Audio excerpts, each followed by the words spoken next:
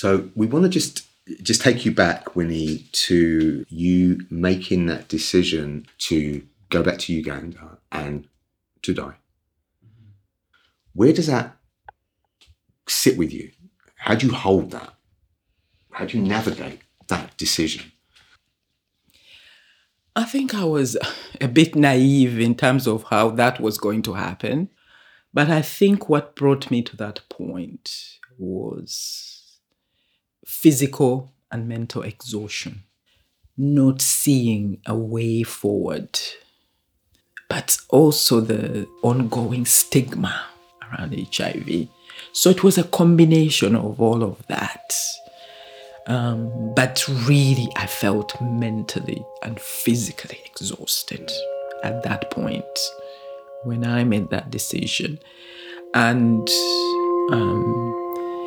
I used to wake up and think, no, I don't want to live.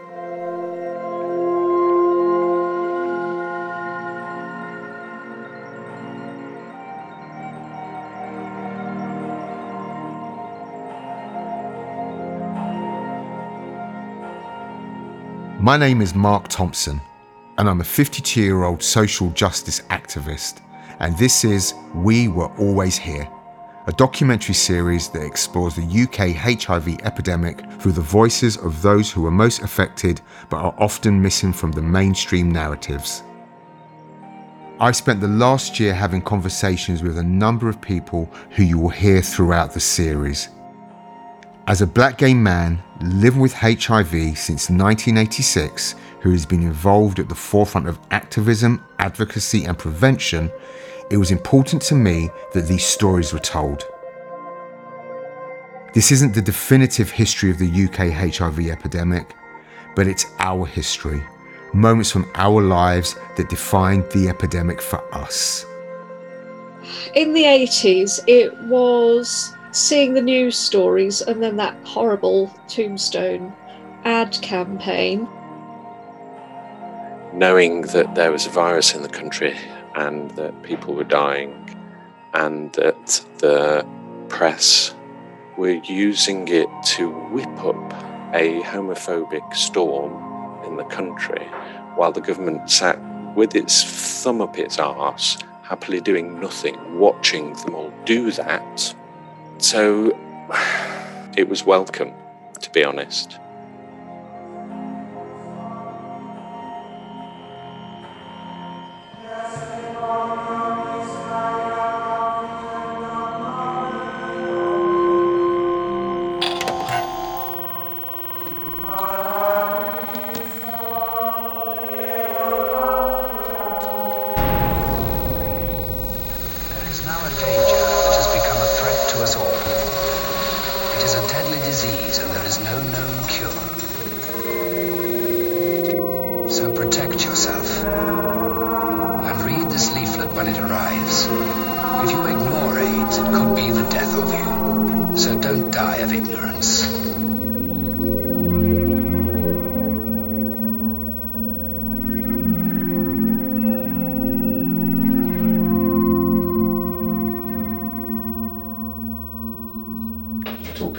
We're going to have a conversation. Okay. West Africa. So Winnie, this is about the epidemic. Wait for that plane to go. Yeah. Or we could even shut the windows. The windows open? Yeah. Why? I don't mind. I just wanted to let in some air. We could shut that because there must. Let me.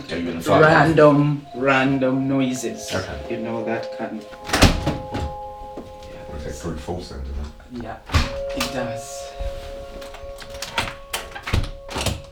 My first recollection of HIV was when I was studying in the US, in Kansas, at university, and that was in the early 1980s. And little bits of news were coming out about this disease that was attacking a certain group of people. They were falling ill and dying very quickly. But until I finished university, there wasn't really a clear message coming out that this was going to be able to attack everybody.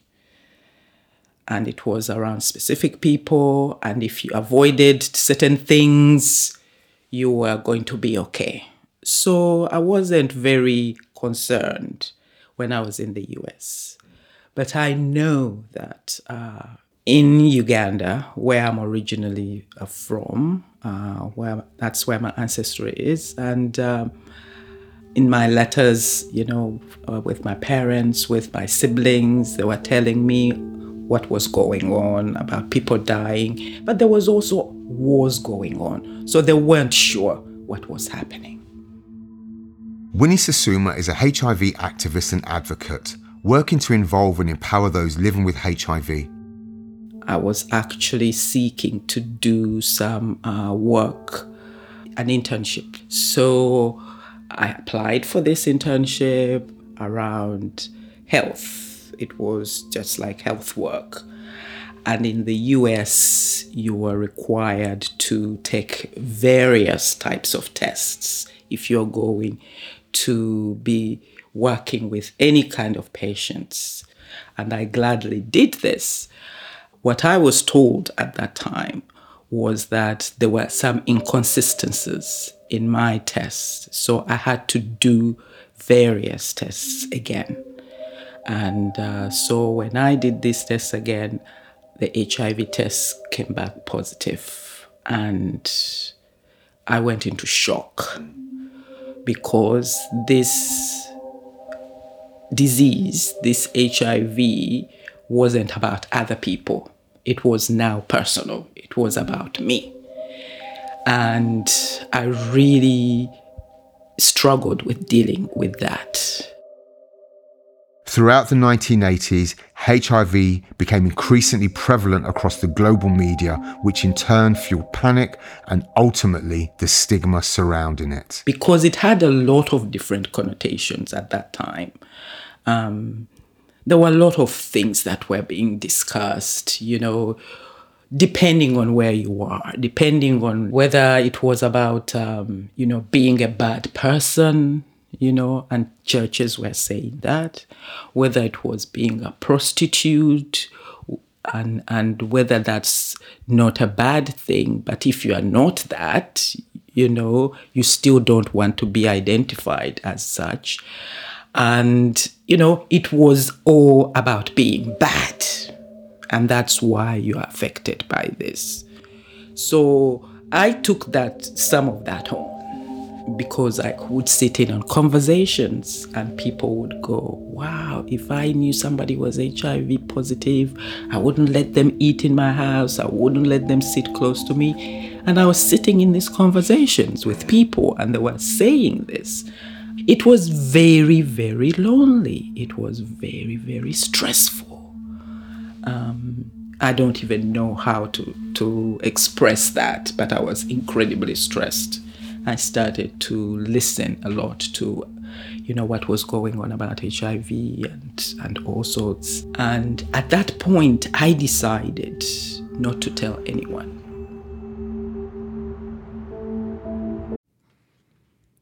You may have heard of the podcast Juicy Scoop. Wondered what it is? Why aren't you listening?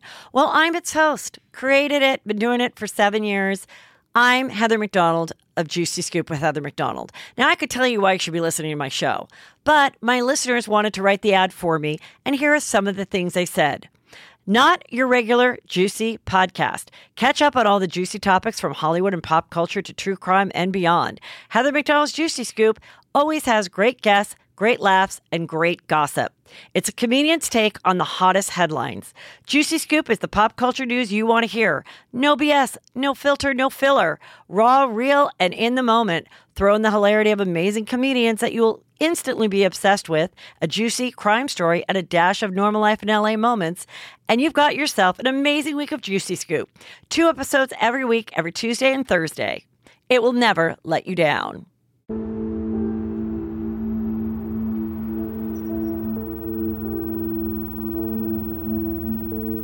Fear is a tool that is often used in interventions around healthcare. The HIV epidemic was no different, and perhaps the most hard-hitting of all. In 1986, the British government set up a cabinet committee devoted to combating what was rapidly becoming an epidemic. £20 million was earmarked for a publicity campaign. £5 million was to be spent on television commercials, which would be adapted for cinema.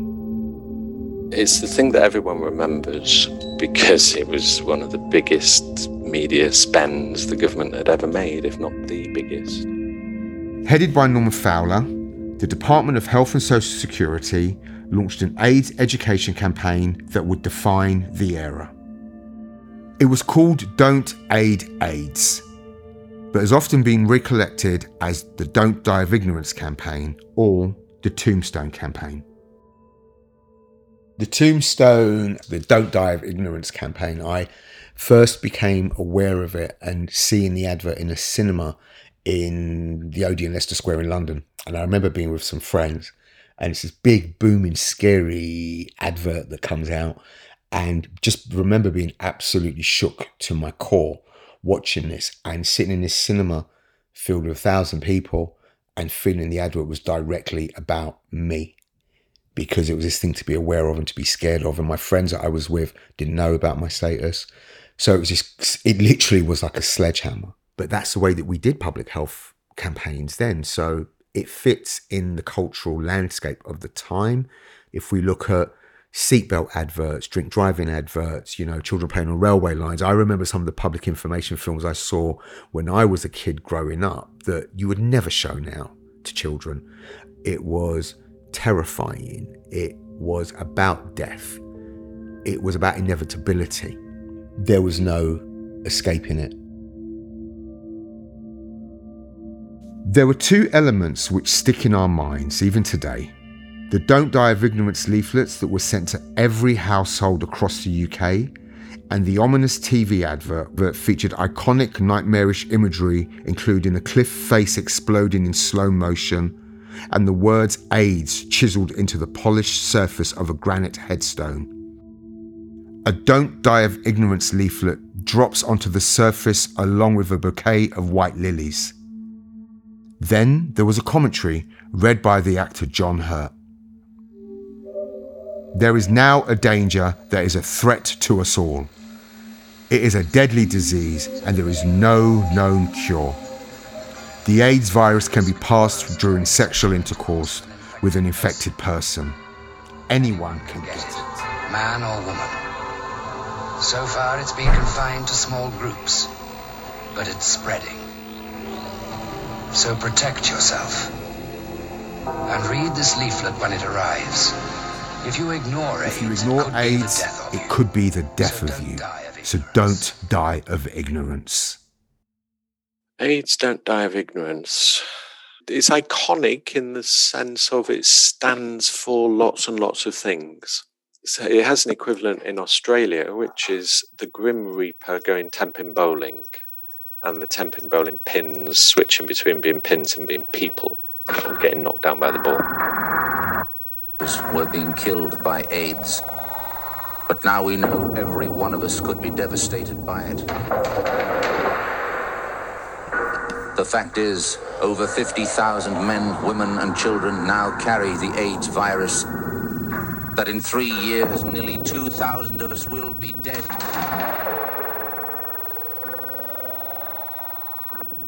There was nothing of hope, leadership, light, love, care, compassion, nothing.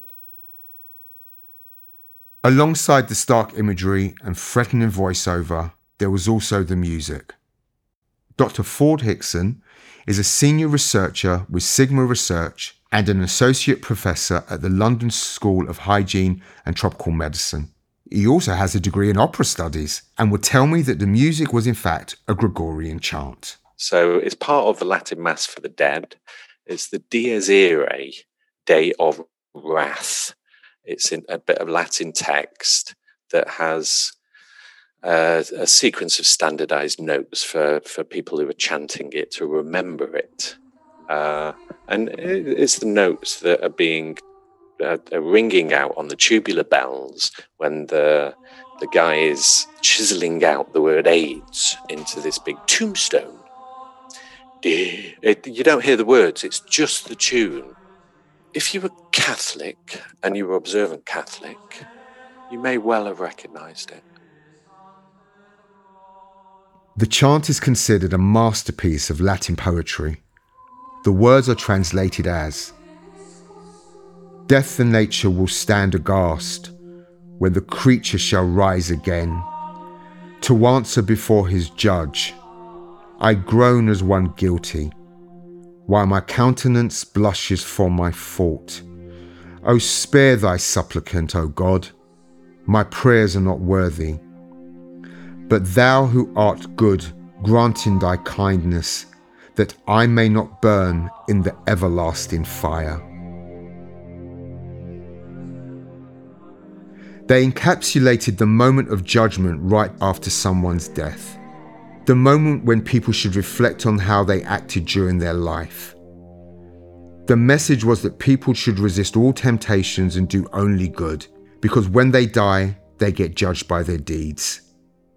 If you did good, you go to heaven with God. If you did bad, you go straight to hell with all the demons. You should ask God for his forgiveness, because all people have sins that need to be forgiven, especially the gays. And I was just blown away. It absolutely blew my head off. Learning that the national public education film about the disease had included a hidden acknowledgement that indeed it was the wrath of God, made me want to puke. Not just fringe figures, public figures were expressing the belief that HIV was a divine judgment on people. It made me so upset and so dumbfounded, and kind of confirmed everything I think was fucked up about this country in the 1980s and the powers that were running it, and possibly still are. Many of the advertisers and politicians who created it have often painted the advert as a brave, controversial intervention and generally successful. When questioned, Norman Fowler defended the advert, stating it was life and death situation and that there was no time to think about whether it might offend one or two people, as hospital wards were full of young men dying. The advertising campaign was made by the agency TBWA. One of the designers was Malcolm Gaskin. So can you just tell me, can we dive in? Can I ask how you came to the decision around the tombstones? How did you come to that choice? Because I've got an art background. You know, the difference between American advertising and British advertising, we have a European influence from stained glass windows and objects and things like that. So objects have meanings, yeah? As opposed to the Americans, when they're trying to get everybody from all around the world with different languages to speak American, everything was they're very good at slogans, yeah? What I needed to do, first of all, this is all about death. It's not about life. This is about death, yeah? It's a death message. So one or two companies used Grim Reaper, like House of Horror stuff. And I knew I wanted, it's really like spelling it out, yeah? Literally spelling out death. This is spelling out death. When we made the ad, it was all going to be about scale and bigness and authority, yeah? And this is the only authority you need to listen to, yeah? Don't listen to any of your mates saying things. Be a simple message. And that's why we did the tombstone stuff. But, at the time, I had a couple of friends died in the first wave. And I'd go to places where newly diagnosed people are there. And as you know, at the time, they just wanted people that got AIDS to go away and disappear out of life and not to talk about it. But that's why I went on the bigger stuff, to make sure that people know it's all around you. You can't tell. It could be everywhere, yeah. And we've got no medicine for it. We've got no surgery for it. We've got no nothing. All we've got is knowledge. So we tell enough people this is what's happening, what you can do about it or avoid it or not. A friend of mine did a kind of a whole paper about the adverts, the TV and cinema adverts. And one of the things he found out was about the music that you chose in it. And I understand it comes from a Latin death march. Yeah, and a bit of Wagner-y kind of stuff like that, yeah. That was the brief, and he came up with it, yeah. Originally, it was a lot more heavy.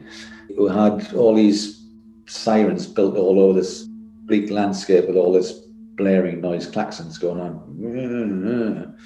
That was shown to Margaret Thatcher on the train at about 2 a.m. somewhere in Lincolnshire. The train was stopped and cars came with a film and showed her on the train what she thought. I said, that's very good, but get rid of the sirens. That'll scare everybody, yeah?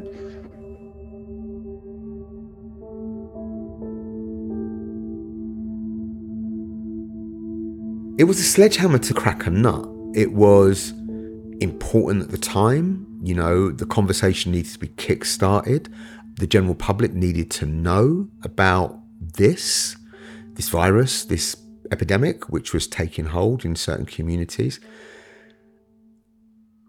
I don't think we would ever do something like that again in the same way, because it wasn't nuanced. It didn't speak around the populations are at risk. It didn't tell you how to avoid HIV. It didn't tell you how to reduce your risk. It didn't tell you how to, address stigma or to be kind. And I think then we saw that reflected in our support services, which is why some hospitals were not looking after AIDS patients properly. People were being chucked out of their homes on a regular basis or experiencing physical and emotional violence from friends, family, a whole range of different places. So, I knew this was going on for me, but I didn't know there was anywhere I could turn to or talk to that would be sympathetic and understanding. You've got this environment which is really, really dangerous and really stigmatizing. What I observed during that time was that, first of all, people were terrified in the African communities. People were terrified of being found to be HIV positive. Then they would have to be confronted by the media, and whatever. And they just didn't want to be torn apart because they had families and whatever. The press, the printed press in the UK was brutal and nasty. It was always about they're coming here in the UK to infect, UK people. Oh my God, it was horrendous. It was horrendous. And so people were scared. People were dying. People were dying in their homes. People were dying in hospitals. And most of what was happening in the community is that people didn't want to come out. So there were very few people speaking up. We mustn't forget that England at that time was, I kind of picture it as a smoke-filled, dark and grey, 3 channels, really backwards, black and white country, and that kind of bled out into the way that we reacted to things like the epidemic, which made us ripe for how we responded to it. But it also made it ripe for the reaction from the community to respond as well. There's a really strong activism thread here and queer activism here as well, which definitely helped to move this forward. The communities that were affected themselves had to come together to create. As Black communities, we felt for a long time that we don't belong. Even if we are here, we don't belong because we are always pushed to the sidelines in visible and invisible ways. So you have to stick together.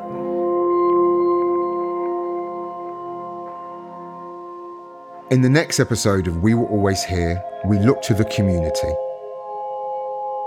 Walking into that room and seeing those women, it almost like, I can't quite describe the feeling, but the relief was immense, completely.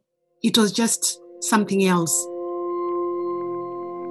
But what I remember is being in those spaces like the Landmark, and whilst they weren't filled with hope, there was a real sense of, if not surviving, then we would get through this together.